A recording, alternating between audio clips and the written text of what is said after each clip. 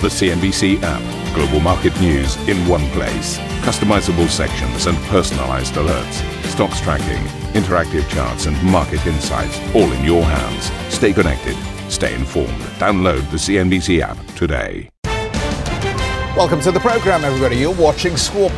Let's get into your headlines. Well, US indices fell for a third straight session after more hawkish Fed comments, tempering expectations that Jay Powell may be forced to pivot from the central bank's tightening path. Crude prices cooling on reports any OPEC plus output cut would coincide with the return of Iranian oil to the market as part of a nuclear deal with the West.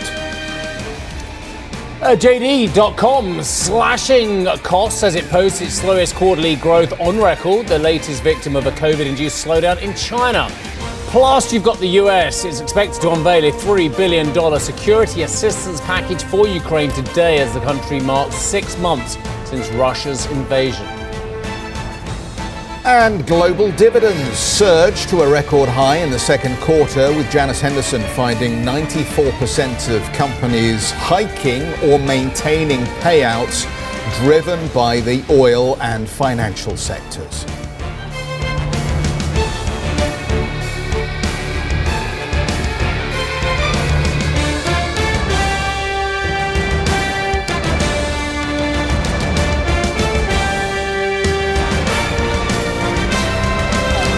Everyone, I'm a bit of a rabbit in the headlights this morning because I was thinking, and I almost didn't do my headlines because I was pontificating. I'll sit down. It is early. I'll sit down. It's calmer if I sit down. The good thing about this show, and I do genuinely love my job, certainly the bits where I'm sitting on air chatting to you and Karen. Yeah, well, indeed, management really wouldn't believe that. But the fact is, your two headlines left me pontificating, ruminating, cogitating, thinking straight away about the markets, and that's not vegetating. Certainly vegetating, growing roots. But that's the mark of a good headline. So well done to the producers. But I almost didn't do my headlines because I was thinking about your first two headlines and about what the market's done and what the market hasn't done on the back of what we're seeing at the moment. And your first headline was about markets decline for a third straight session because of the hawkish language coming out of the Fed members. Well, I don't think it's particularly hawkish. It's just a reiteration of what's already been said. And I thought about it, given the fact that you and I have already extensively chatted about the data that we saw yesterday, whether it be the service sector purchasing managers index or indeed the home sales data. And on another day, I would suggest that those poor pieces of data, and they were disappointing, 27-month low for the service sector PMIs, home sales disappointing, down 12.6% month on month in July, way worse than expected. On another day, that would have led the market very easily to have gone, oh, great, that means less rate hikes because the economic activity is falling off aggressively. We can buy out this market. And I think actually, given where we've come in the previous two sessions and the declines we've seen, yesterday's moves, even though they were very small by comparison to the previous sessions, I think were very disappointing for those looking for a line in the sand in the market. And then, I know you're building up comments, and when you do this, what I'll do is I'll do this next one, then I'll shimmy all over, shimmy beautifully, moonwalk in a Michael Jackson-esque way to the wall. This I'm waiting for. I'll probably just walk, yeah, that's a promise to the audience. No, I've been vegetating, so I probably have to pull up my roots first. Right. But then I thought your headline about crude prices was equally fascinating. Crude prices called on OPEC plus output cut would coincide with return of Iranian market. And I thought to myself, crude prices actually haven't cooled. Since we were here yesterday, they're up another couple of bucks. And the line that we've had from the Saudis, and I'm still thinking about this constantly, I think was so illuminating and perhaps slightly more worrying for those who are bull markets of the oil price. Because it means the Saudis are beginning to worry about demand. Why else would they make these protestations about potential cuts going forward? So I think both your headlines got me thinking and should have got our viewers thinking as well. I think there is a very binary approach to the market at the moment. I think that there is a school of thought that says that the market is not the economy, that the economy is decelerating, that all the data points that we're talking about and the impact of perhaps inflation on consumer behavior is to crush demand and to slow economic activity, right? And that's back to the oil story and the Saudi fears and so on and so forth. But I think the market is doing the maths and saying, okay, if the money is not going to be channeled into the real economy, the money is going to be channeled back into the markets, or at least it's going to stay in the markets. If there is money. Well, there is money. I mean, look. There are liquidity issues in a lot of these markets at the moment. The QT hasn't even started in reality, has it? I mean, and that's the kind of head feint that's going on here, that we're being told that the tightening in interest rates is having a significant effect on liquidity at the moment, and ultimately, the big sucking sound, the money is being pulled out of the markets and so on and so. But it just hasn't really, and I think you always make that point very well when you reflect on actually how far the markets have come over the last 2 years and what this recent pullback looks like. And very interesting, the technicians got very excited about the fact that we had a 50% retracement, which is something that they argue indicates that actually the bear market, the worst of the bear market, may be over at this stage. That we may be in the foothills here of a fresh up leg. Now, again, and that's how it felt for a lot of the summer. And that's the challenge. That's the challenge with this binary nature of the view, because the rest of the world is going, panic, panic. It's all going to hell in a handcart. We need to get out of the market because earnings are going to crater. And the other part of the market is going, actually, we don't think it's going to be that bad. I think inflation isn't that bad for earnings. I'll just go one more comment. By the way, they've scrapped the wall. They're just running the boards because we've ripped up the rundown. Dynamic, unscripted show that we are. Right. Whatever the third one is as well. Yeah. What's the third one? I never forget. Accurate? Who knows? Who knows? But I think you're right, and I think the problem is as well. I think there are liquidity issues in the market. In fact, I know there are liquidity issues in the market because I know every single person who has got a block trade or a large lump of stock to buy or sell or fixed income to add to the market or take away from the market. Well, they are struggling and very worried. Now, whether it be in bunds, which is one of the most liquid contracts on the world, whether it be in the largest stocks on the S&P, whether it be in the foreign exchange as well, we're seeing violent moves on the back of decent chunks of paper trying to get placed in the market. And we haven't seen that liquidity. So I agree with your binary point as well. But I think also moves in the market are being created by trades which historically wouldn't have moved the market so aggressively because they can't necessarily find the other side. So there was a witty article headline on a piece from the Mann Institute yesterday. Right. Hedge fund managers look bad in shorts, which I thought was terrific. But the point that it was making, and it's back to the point that you were teasing out there, is that if you look at the short interest now, that has been very clearly charted in the S&P, there has been a pickup in short interest, significant pickup. The hedge fund community, the equity long shorts are trying to short this market. The trouble is a lot of them are not making money. In fact, they're losing money, which is the point the article makes here. Some of the smartest brains find long short. And that's what makes it really difficult. I've known people I've worked for historically set up a hedge fund on long short, found it absolutely impossible in a bull market as well. Maybe they'll have a bit more luck with a 50% retracement, as you mentioned. Yeah. Do you know, we've completely ripped it. I can see bits going on hold left, right and centre, but your read is still there. Let's do this then. So Minneapolis Fed President Neil Kashkari has warned the biggest risk facing the US economy is the Fed misinterpreting how entrenched inflation has become and failing to react appropriately. Kashkari, who wants to see the Fed rate up to 4.5% by year's end, said the Fed should continue tightening until it's clear inflation is moving back down towards its 2% target. Kashkari's remarks come in contrast to some investors' hopes that the Fed could slow the pace of rate hikes after July's CPI reading showed inflation easing. Well, Dan Niles, the founder of Satori Fund, told our colleagues stateside he's not expecting any sustained upside in equity markets or corporate balance sheets as long as the Fed is still tightening. Every big cap tech company, whether it was Amazon or Apple even, that beat both revenues and EPS, the EPS for the September quarter went down in all of those cases. Microsoft, Facebook, Google, all of them. So that's the big picture. So you don't want to get caught up in the day-to-day moves of, oh, Palo Alto's up today and Cisco's up today. And but Zoom is down. You got to step back and look at this, because this is going to be a long, punishing journey, as the Fed will probably remind us at Jackson Hole on Friday. They've still got to raise rates a lot more from the 2.5% that we're at now to get it to the 3.8, which is where they have forecasts for their medium projections by the end of 2023. Meanwhile, hedge fund legend Jim Chanos told CNBC he doesn't expect the Fed to ease on rates until it's sure inflation is under control. It's been wrong to bet against them being too dovish for the last 10 years. That may be what got us to where we are today, however. As I keep saying, what happens if commodity prices start going back up again? We've all convinced that we've seen the peak of that and the peak of this. But having lived through the 70s, I also remember what markets were like. The Fed eased about 3 or 4 times aggressively in the 70s after tightening. And it just kept leading to higher and higher problems of tightening, ultimately culminating Volcker in 79. So they definitely don't want to repeat that experiment. And so we'll, like everybody else, I guess we'll just have to see.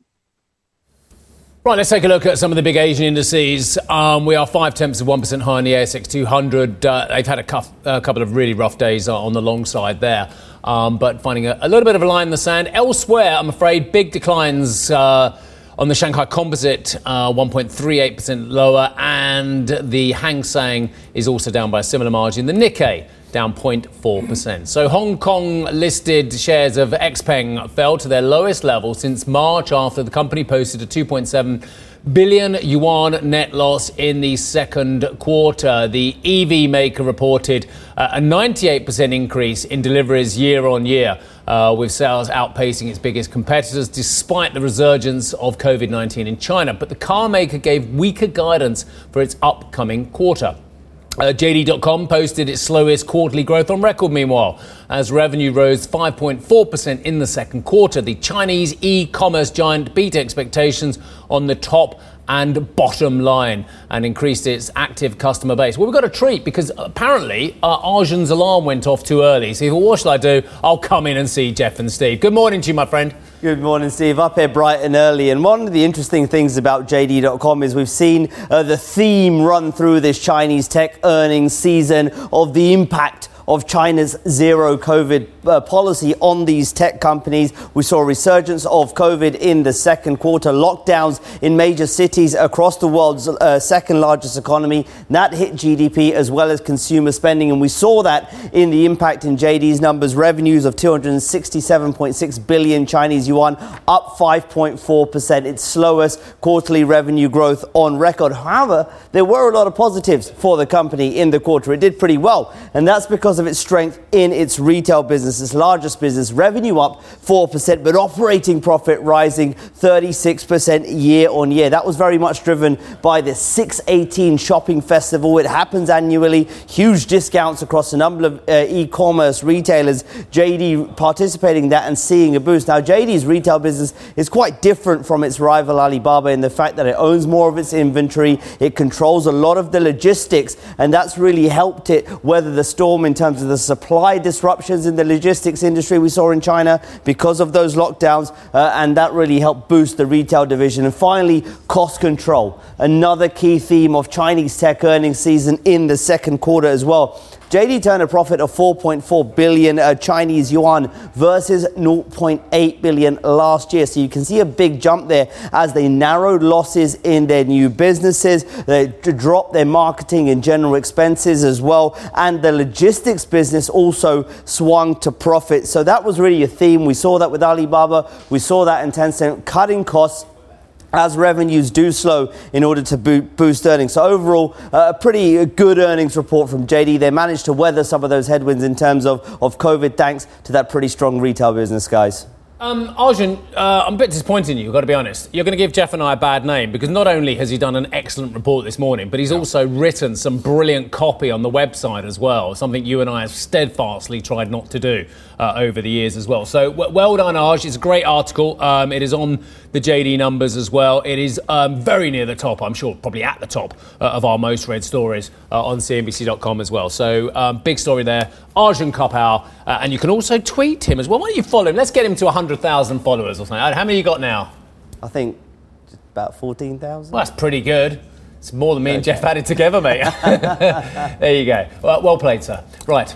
Chinese stocks are leading the losses then in the Asian session. They've come under heavy pressure in recent weeks and months, battling COVID shutdowns as well as global slowdown concerns, and amid serious worries about the country's property market, prompting the PBOC to cut mortgage rates. Duncan Wrigley joins us, Chief Strategist for Everbright Securities International. Duncan, good morning, and thanks for joining us here. Let me just start by asking why the markets are not higher on the back of the PBOC's interest rate cuts. Well, the PBOC's interest rate cuts are intended to boost confidence in the markets, in the property market, especially in the economy. But I would say that they are still relatively calibrated. I mean, okay, so there was a 15 basis point cut on the 5-year rate, which is the most relevant for mortgages, but a much smaller one, 5 basis points on the 1 year. And one reason why home buyers are holding back is that they see the potential for further rate cuts later in the year. So, why buy a house now when you can get a lower mortgage rate later in the year? And the second reason is that the property market, especially property developers, is in a difficult place. Many developers don't have enough liquidity. It's been well publicized, the issue of problem projects where construction hasn't continued, even though home buyers put their down payment on a year ago or more. And so many home buyers are looking at these problem projects and saying, should I buy a house now? Should I make my biggest investment of my household wealth in buying a property when there is a risk that project may not be completed? And so therefore you can understand why they're holding back, and that confidence, lack of confidence, and home buyers holding back in the property market is also having a knock-on effect in terms of broader confidence in the economy and the stock markets. And yet, you rarely make money by just blindly following the crowd here, and there are many good reasons that are well understood for not getting involved in this market at the moment. But are there any reasons on the other side of the ledger, Duncan, that would suggest to you there are opportunities in China at this point? Well, there are certainly sectors that are outperforming and expected to outperform, I would say. So among those, the electric vehicle sector, which I think we've already addressed a bit on this program, but for example, the battery maker, CATL, posted pretty strong profits, and the outlook, both short-term and long-term for electric vehicle sales is strong. The government has also provided a boost for broader conventional car sales as part of its stimulus policies. And I would say another sector that has strong prospects is the energy sector, particularly solar and the solar module makers. Right now, China is undergoing another power shortage situation, particularly in southwest China, in around Sichuan, which is a very hydropower reliant region, and that highlights for China the importance of energy security. Energy security in China is going to rely in part actually on coal still for the foreseeable future, and China has been actually boosting a bit of coal power. But on top of that, China will also rely a lot on renewable power, bringing that renewable power from where it's generated, mainly in Western China, away from the main population centers, to the main consumers of industry and households, and largely in the coastal regions, requires upgrading the grid. And so another place that investors can look are the suppliers Duncan. of equipment to upgrade the grid.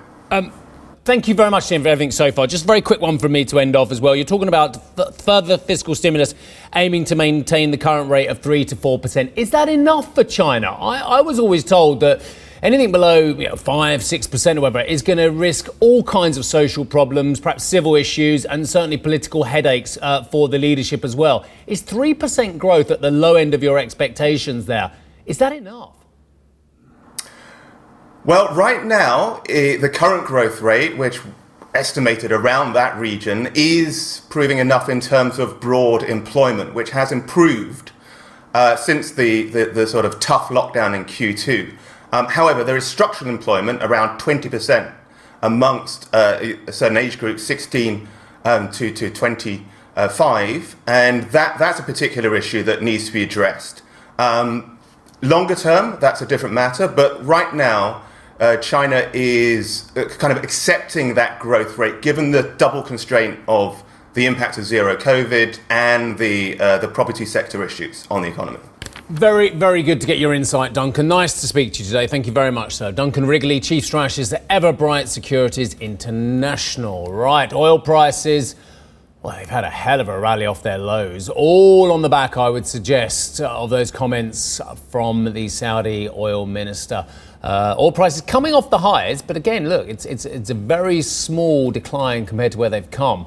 The high seen yesterday over fears of an imminent output cut by OPEC Plus. Well, they haven't receded too much. Saudi Arabia has warned that the oil producer group may introduce cuts to help balance oil prices. Oil prices, isn't that interesting? Very often you'll struggle to get a minister telling you where the price should be. It's all about the balance of consumers and producers. But if now they're worried about prices rather than production balance, I think that's subtle but important as well. I also think if the market thinks that the producers are worried about oversupply, that could lead to a very interesting period of volatility. That's my own opinion, having watched this market for 1 or 2 years. But multiple OPEC sources told Reuters that any such moves will not be immediate and could coincide with an Iranian nuclear deal and the return of Iranian oil to the market. One thing I will say is, we've all got our OPEC sources out there as well. If Saudi decides to do something, they can kind of do it. I think you all know that by now. Coming up on the show, 6 months since Russia invaded Ukraine, we'll count the cost of the war in Europe.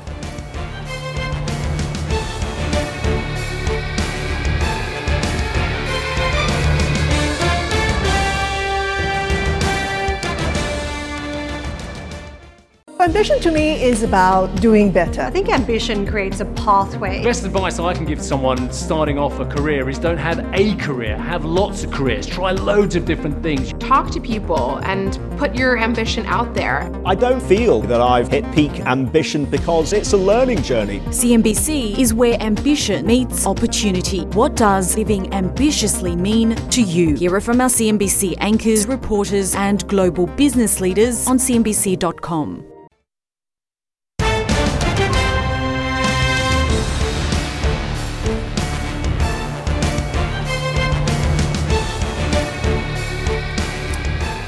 As I think we teased yesterday, Germany and Canada building up hydrocarbon links. They've signed a hydrogen deal that they say will stimulate a transatlantic hydrogen supply chain with first deliveries due, wait for it, 3 years. It's not going to solve the immediate... What kind of hydrogen is this? Is this the green hydrogen or is this grey hydrogen? Is this dirty hydrogen? There's a whole rainbow of colours. Absolutely. Blue, maybe? I mean, before they start trumpeting how green and environmental this deal is, worth knowing a bit more about it. I bet it's not green.